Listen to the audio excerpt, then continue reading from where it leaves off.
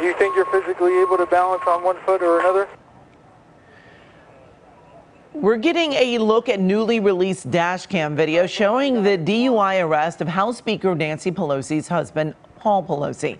The 82-year-old was arrested in June in Napa County and pleaded guilty yesterday. Paul Pelosi was sentenced to 5 days in jail and 3 years probation. When discussing the arrest, Nancy Pelosi has only said it was a private matter. Gotta give us what we want. Gotta give us what we need. Hey. Our freedom of speech is freedom of death. We got to fight the powers that be. Fight the power. Welcome to BCP News Unfiltered. I am your brother. I am your host, Brother James. Thanks for being here. I earlier today on YouTube said I would show you the footage of Paul Pelosi's DUI. I just didn't feel like showing it on YouTube and having issues with it. I don't think it's a big deal. But once again, the Pelosis are a protected class, along with the Bidens, the Clintons, and a list of other treasonous, traitorous rat bastards working against us. So here are the 90 seconds or so of the dash cam in which it went from suspected DUI to, yeah, Paul, you're going to jail. So you can try both feet out if you want. I'll let you start. You can try the test with both feet. I'll give you like a pre-trial run, for lack of a better term. You can try it with both feet, see which one you feel more comfortable with, and then once you're ready, just let me know.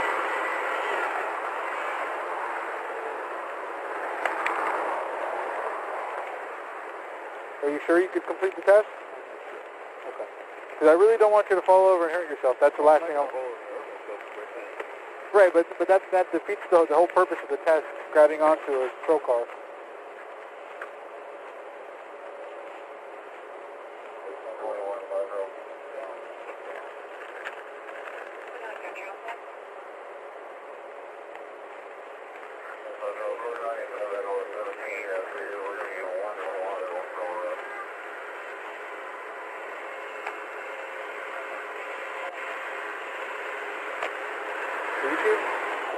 You seem pretty shaky on your legs, and I don't want you to fall over. So. Well, I'm not gonna fall over. It's just a question.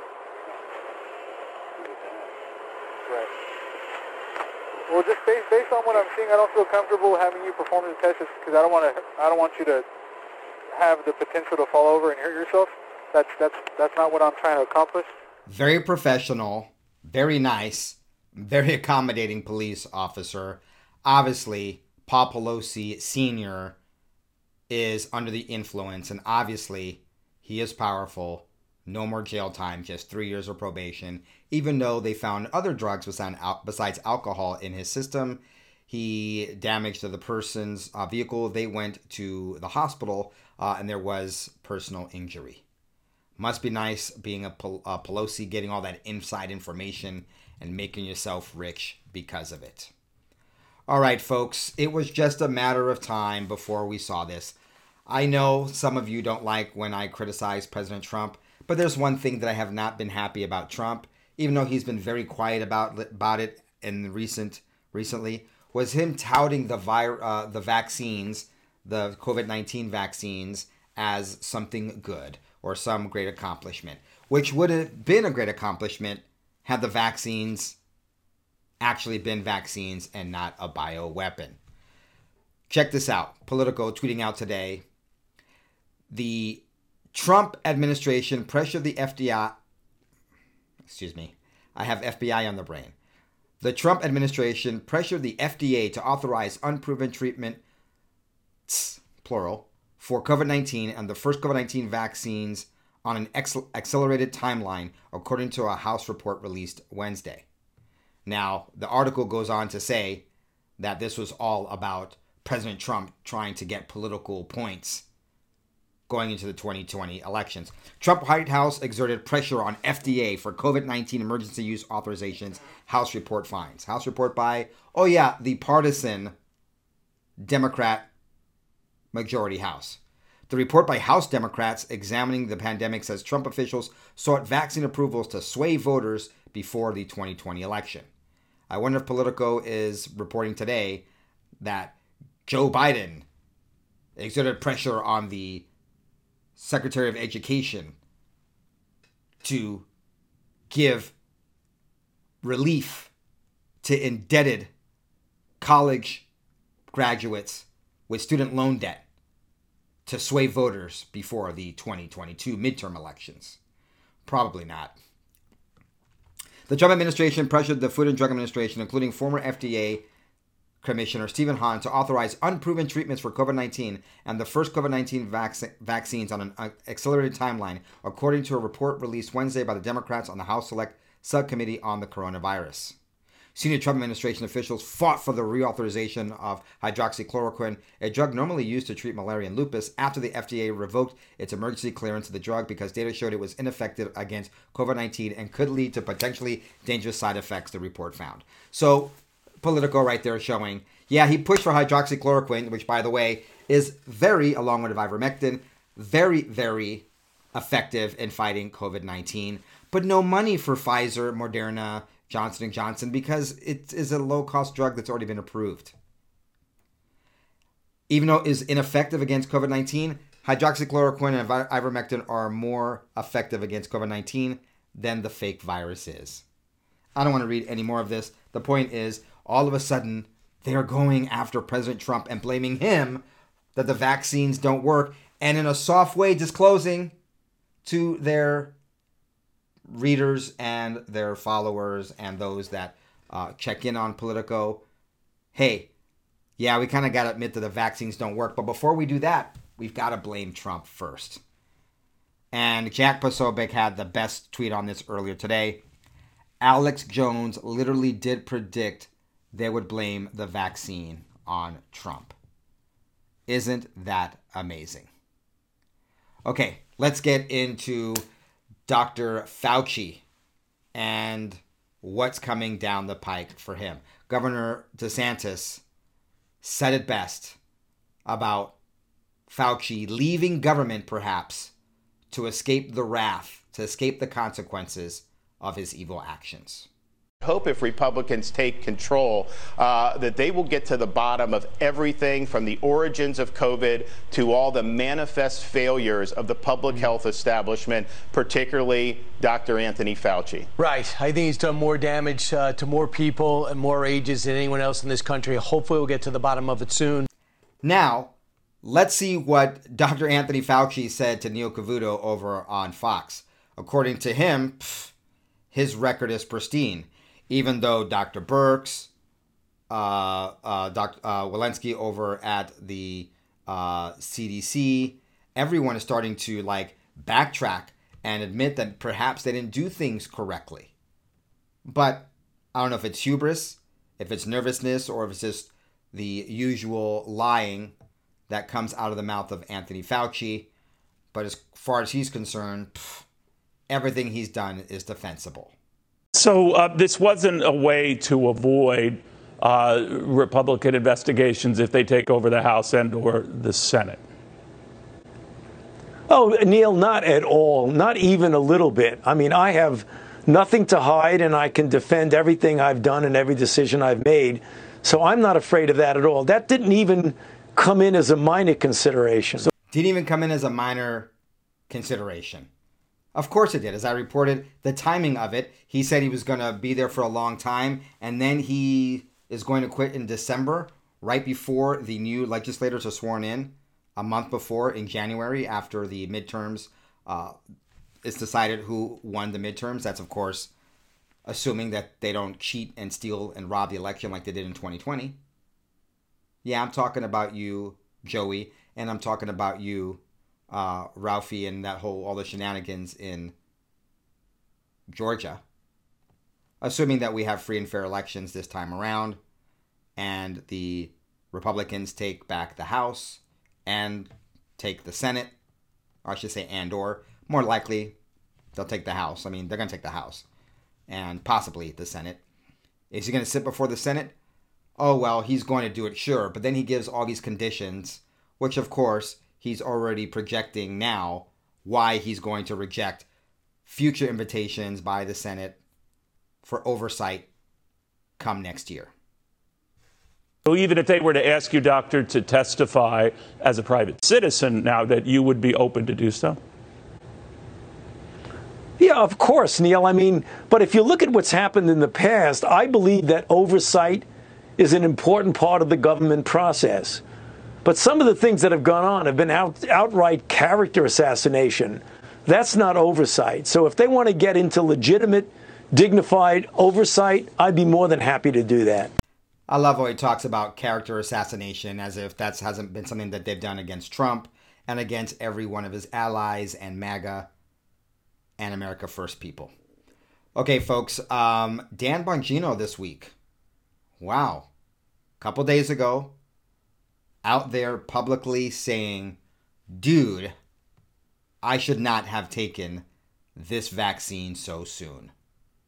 And actually, and this is a major figure in media, and I appreciate the comparisons to Dan Bongino. That is a compliment. Thank you very much. Maybe it's the goatee, the dark complexion, the very little on the head. I don't know. But this is what he had to say, being very honest and forthright with his audience. Biggest mistake of my life. I just should have waited. I thought to myself at the time, I even told Guy, I said, you know, there's no doubt I feel like this was created in this virus in a lab in Wuhan, China. I have little doubt about that. And I figured, you know, I'd rather take my chances with something we created than something they created. Remember when I told you that, Guy? Because I was scared. Again, my doctor told me with lymphoma and being under chemo that if I got this thing, it could be ugly. Let's just leave it at that. Stupid. Why? All right, folks. Appreciate his honesty there. I'll show you what else he had to say, and giving kudos to fellow people at Fox and what they bring to the table. But I appreciate, like I said, the comparisons of Dan Bongino. I understand that he, was diagnosed with cancer, had to fight through that, and had a different set of circumstances that I don't have.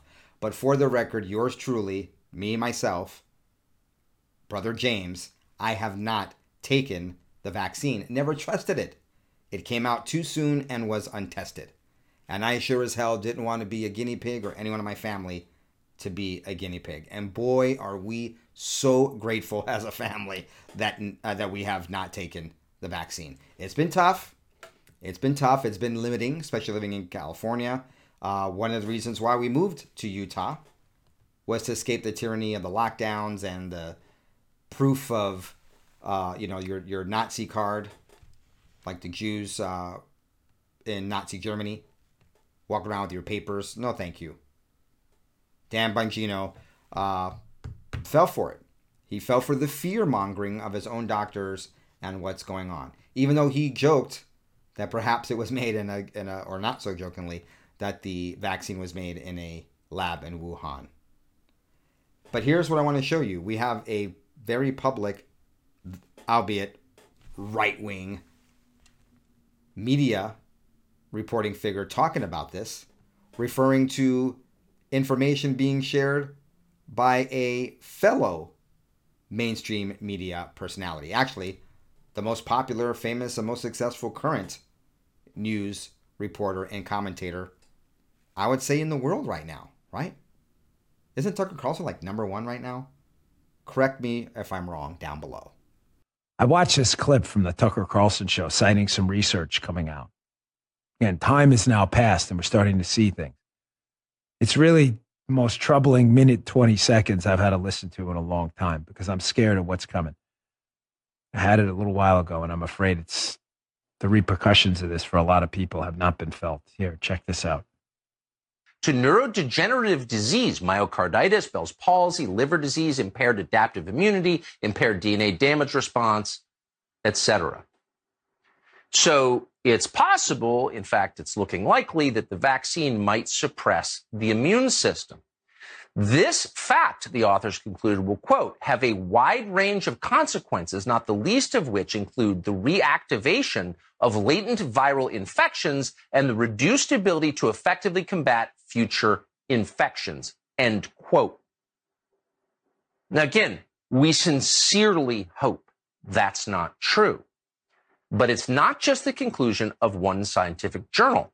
The Lancet, maybe the most famous scientific journal in the world, released similar findings in February. The Lancet's piece was entitled, quote, "Risk of infection, hospitalization, and death up to 9 months after a second dose of COVID-19 vaccine."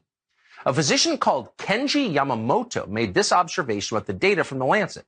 He wrote this in a letter to the Journal of Virology, and we're quoting, "The study showed that immune function among vaccinated individuals 8 months after the administration of 2 doses of COVID-19 vaccine was lower than that among the unvaccinated individuals." Folks, science is patient. Science is long-term. Science is chronological. Science is the repeating and replicating of data through process, through control groups. Science is the elimination of confounding variables. All these things take time. Now, whereas I understand we were in an emergency situation with COVID, no emergency situation should lead a company or a government to force people to take something, to force them to take something that may in the long run damage their bodies. Greatest regret of my life. Wow. Huge kudos to Dan Bongino for publicly stating that taking the fake COVID-19 vaccine, which is in fact a bioweapon that edits DNA, makes you more susceptible to getting it, the virus that is not a vaccine at all. That he took it under fear, under coercion, under bad advice from his doctor, but he's taking responsibility for his actions. And he regrets doing so. I have nothing to add. That is a very, very powerful confession. We'll be back tomorrow with more for you. We appreciate your support. Gotta give us what we want. Gotta give us what we need. Hey, our freedom of speech is freedom of death. We got to fight the powers